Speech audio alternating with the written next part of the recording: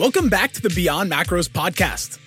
We are the Sustainable Transformation Nutrition Coaches, and our show will help you get leaner, stronger, and perform better in a way that lasts, with episodes about nutrition, recovery, and the all-important art of inner work. Today's episode is the final episode of 2018, and the final episode in our 2018 Year in Review series. This episode will be a little different. While I was poring over the interviews from last year, I discovered some real gold that didn't fit the narrative of the episodes, but does deserve to be heard. So today we will revisit wisdom from guests like Ben House, Robb Wolf, and Luke Leaman. Before we dive in, I just want to ask, do you want to get leaner, stronger, and perform better in 2019? And do it in a way that will last well beyond 2029? Do you want to develop consistency and stop second-guessing yourself, which creates this cycle of falling back into old habits and then looking for the next plan, which keeps you perpetually in a land of poor results and plateaus? Would you like the accountability and expertise of a coach before fully committing to our one-on-one program? If your answers were a clear yes, I highly recommend joining the Beyond Macros Premium Online Coaching Program. Right out of the gate in the program, your coach will help you develop consistency with a plan you can trust to get you leaner, stronger, and recovering and performing better. Your coach will not only set you up with macros that it will take to hit your goal, you will get a one-on-one call with them to determine what the most impactful first steps you can take are to consistently hit your macros by just tweaking a few of your current habits. Your coach will also send you what an ideal day of eating looks like, with different options to add variety so that you don't get stuck in an eat the same thing every day rut. Plus, we post weekly meal prep recipes to help you stay on track and get some variety. You'll also get access to tons of exclusive resources to help you with everything from meal planning to understanding how to stay on track when you eat meals at restaurants or when you're traveling for work. And if you feel like the sweets and binge meals are holding you back from your goals, we've got support for that too. If you'd like to learn even more about what is included in the program, head on over to beyondmacros.com/coaching to learn about what is included and how to register. All right, are you ready for the B-side gold rush? First things first, let's throw it way back to February of this year. I chatted with the paleo legend himself, Robb Wolf. In episode 27, Robb and I talked about the 7-day carb test from his book, Wired to Eat. If you're interested in playing around with some self-quantification, I highly recommend checking out that show. But today, I want to show a different side of that interview. First off, Robb talks about why you might consider doing a test like the 7-day carb test, and it comes down to buy-in. I see a lot of people if you tell them, hey, I don't think you should eat bread, rice, pasta, et cetera, because you appear to be insulin resistant based off this blood work and off these, kind of subjective elements, they get really cranky when you are an outside entity telling them, don't do this. But if they discover this stuff on their own, it's kind of like, hey, man, you ran rice. How did it look? And they're like, terrible. I'm like, what are you going to do about that? And then it's on the individual as to whether or not they comply with what their body is telling them. And so if I tell them not to do something, I'm an asshole. But if they discover this process, then, it's this whole discovery experience. And so the buy-in has actually been really, really good. And people have been pretty fired up about doing it. Even though Robb obviously advocates for this test, it's in his best-selling book after all. He does warn about relying upon self-testing. I wish I put this next passage in the original episode, so here it is today. Ideally, in my estimation of this stuff, people actually get as far away from testing as they can the bulk of the time. What I do recommend in the book is maybe quarterly, you do a little bit of a systems check, and that systems check starts subjectively first. Like, how do you look? How do you feel? How do you perform? Are you looking good naked or in photos and stuff like that? And if things are kind of going sideways, then we maybe get back in and reassess. But in general, I actually try to eschew people from relying too much on that testing piece. I'd really like them to just be in their body, feeling what's going on and being able to, respond to their hunger, eat when hungry, stop when satisfied, be aware that maybe some foods, immunogenically aren't working with you, like dairy for some people causes joint inflammation and stuff like that. And maybe cow dairy is a problem, but goat and sheep dairy is not. And so I actually try to encourage people to get as far away from that consistent testing as they can and rely more on that kind of in their skin, in their body experience. But we can always default back to that more quantified process if things aren't going the direction that we want. I love this advice. And there is one way I have found that is a great entry-level step to get tuned in to the signals your body is sending.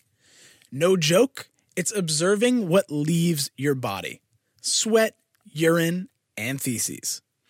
If your sweat smells like ammonia, that's not good. You're probably stressed and or losing muscle. You can check your hydration, signs of gut health, fiber intake, and more with bathroom activities. No expensive tests needed.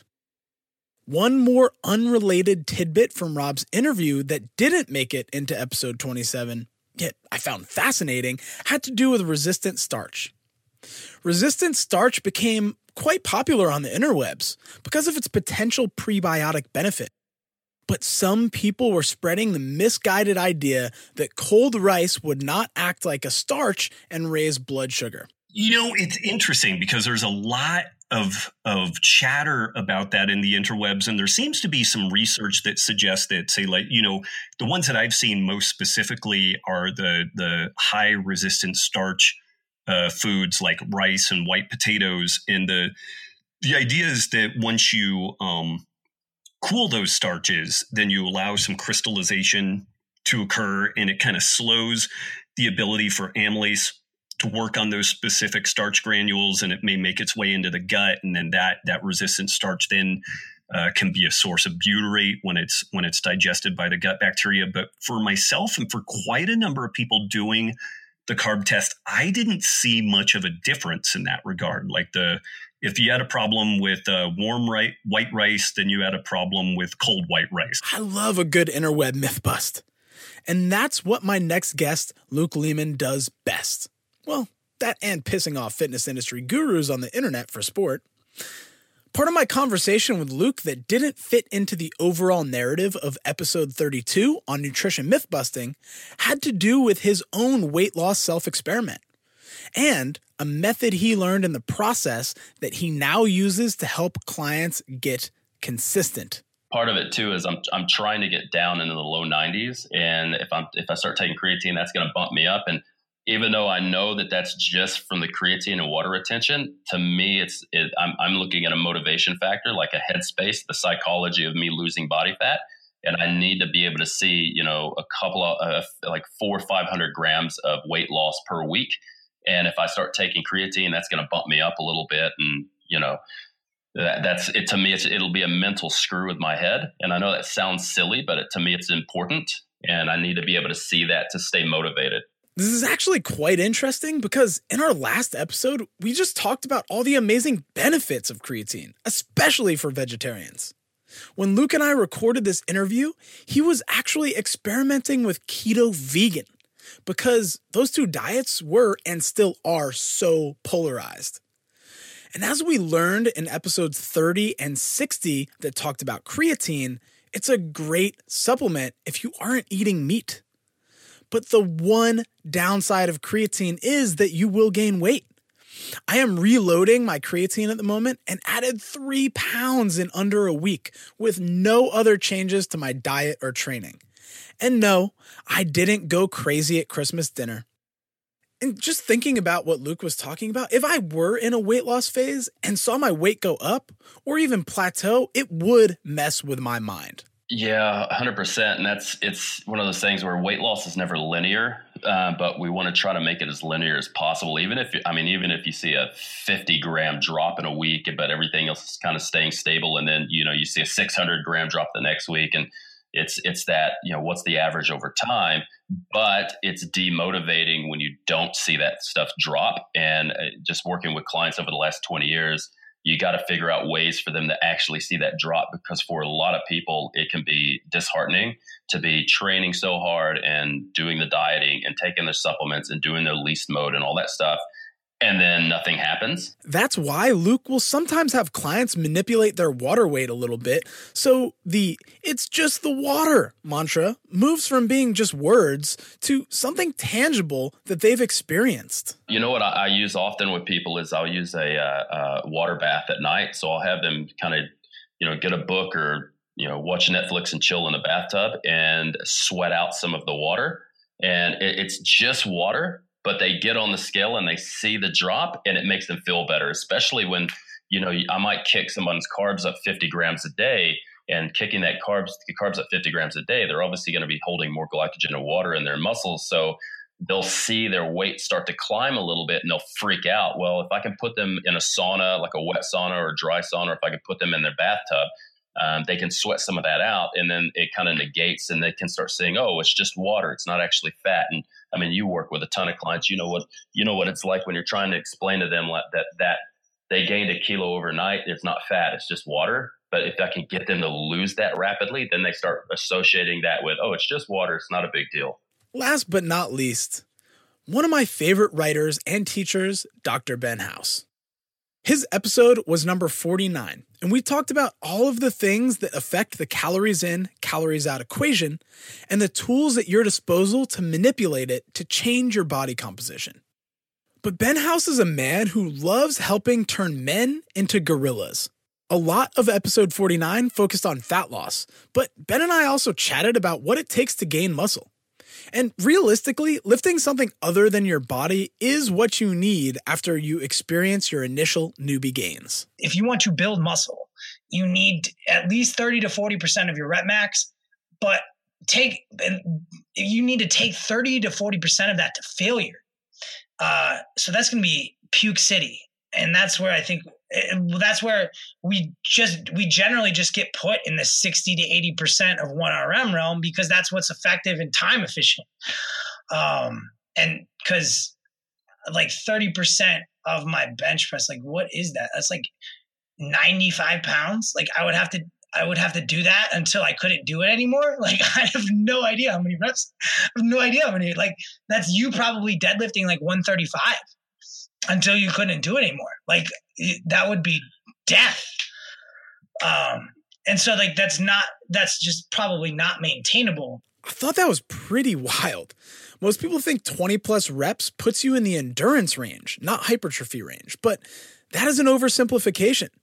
As Ben pointed out, most programs prescribe doing sets and reps in the 60 to 80% of your 1 rep max range, because you're more likely to follow that than a plan that asks you to go to true failure with lightweight. I mean, geez, I can't imagine how crappy doing 135-pound deadlifts to failure would be.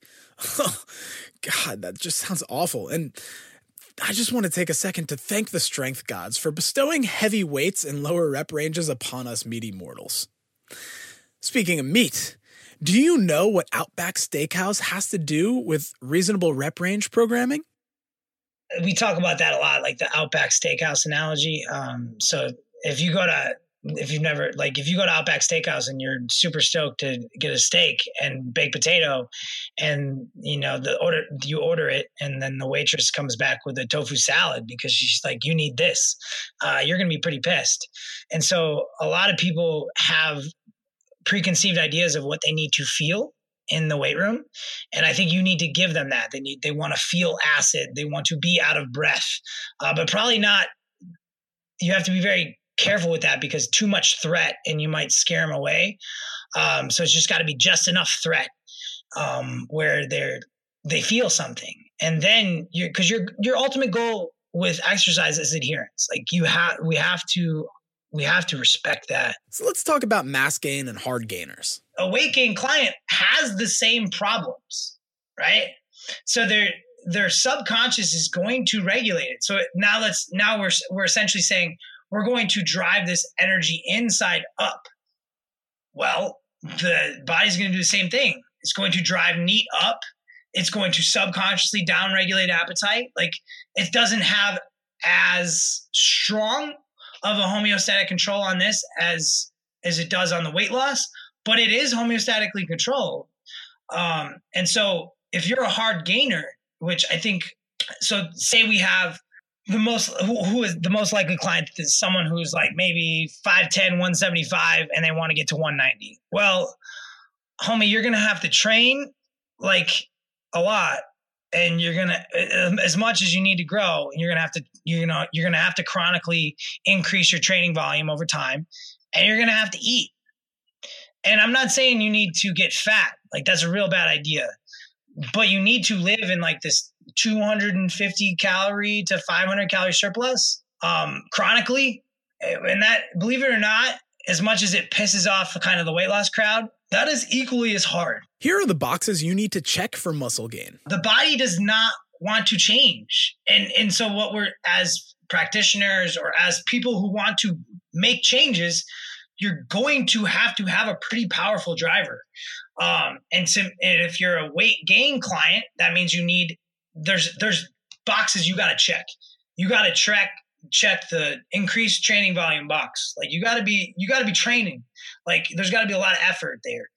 And then the next box you got to check is enough protein. And that's probably less than we really think. That's probably like 1.6 grams per kilo. And maybe 3 to 4 portions per day. And then we have this calorie box, which as you get more advanced becomes insanely important. Now, if you're a guy who's 155 pounds, and I have nothing against 155 pound guys, but you can gain way more, you can gain way more muscle. Like, I can put you at 1,000 calorie excess and you can probably put on more muscle. But someone who's advanced, like, the research is pretty clear that you're likely going to just put on puff. You're going to put on pudge. And so you want to find kind of this, it's hard. I think driving more muscle is way harder than cutting, like way, way harder. Gaining muscle without gaining a ton of fat is difficult. And it takes a lot of cognitive oversight, and it just takes a shit ton of work. Like, you think about like you and I, like, I'm literally going to lift millions of pounds this year. I'm going to I eat like 5 pounds a day. So that's like, I'm going to eat like 2,000 pounds of food easily in the year. And then I'm maybe going to put on 1 pound of muscle. Like, that's terrible. Like, this is terrible. Like, I wish that upon no one. Yes, 2,000 pounds of food in to get 1 pound of hard to maintain muscle out. That does sound awful. I'm not here to tell you what your goals are, but that's why, for most people, it's about getting the fundamentals right. And once you hit that point of diminishing returns, take some time to reflect and see if going down that road is worth it to you. Like, once you get to this land of depreciating returns, maybe you'll gain 1 pound in a year. And that to me is a beautiful place. I love that. I love that world, because now we get to talk about all the nuances that maybe matter. But for the majority of the population, there's no reason to be talking about these nuances. We just need to just bang the shit out of the big rocks, which is, food quality, resistance training, having some level of cognitive oversight that people can adhere to. And let's stop arguing about all the tools that we have and start thinking about the best tool for the person. And then once you get to this, well, maybe exercise becomes your anchoring habit, and all of a sudden you get to be a guy and you're 185, 10% body fat, and you want to get bigger. And then all of a sudden, all these little things start to matter. And to finish off with Dr. House, here is a perspective he shared that makes me see the beauty in weight loss plateaus. The primary thing that seems to happen is we seem to downregulate NEAT. And that means, like, that's really, really hard. So people just move less. Their muscles become more efficient, which is crazy and super cool to me. I understand that's probably not super cool to you if you're a weight loss client. but it's the adaptability of this system is why we exist, guys. Like evolutionarily, like you are here for a reason. You survived. And so this system is meant to keep you alive. I think we've lost sight of this. I hope you enjoyed this episode. I linked up all of the episodes referenced in this show, as well as where you can find each of my guests in the show notes at beyondmacros.com/61. And wow, I still can't believe this is the last episode of 2018, our first full calendar year as a show. I've got heaps more coming at you in 2019, including the upcoming series on incredible streaks, ranging from 30 marathons in 30 days to a 41-year running streak, every day, at least a mile. Make sure you're subscribed to the show so that you don't miss these amazing stories that are about to come out. And you'd be giving me the greatest New Year's gift by sharing your favorite shows from 2018 with people who you think will benefit from them. Can you think of just one person who would like this show and isn't already subscribed? I'd be so very grateful if you'd send them an episode you know they'll love. And if you can't think of anyone offhand, post your favorite episode in your gym's Facebook group or screenshot and share an episode on Instagram and tag us so we can shout you out. Plus, people always love getting good podcast recommendations. I know I do. And hey, one last thing. Safety third, macros last, and fun and enjoyment first and second this New Year's Eve. I look forward to seeing you again in 2019, so stay safe and much love, Beyond Macronians.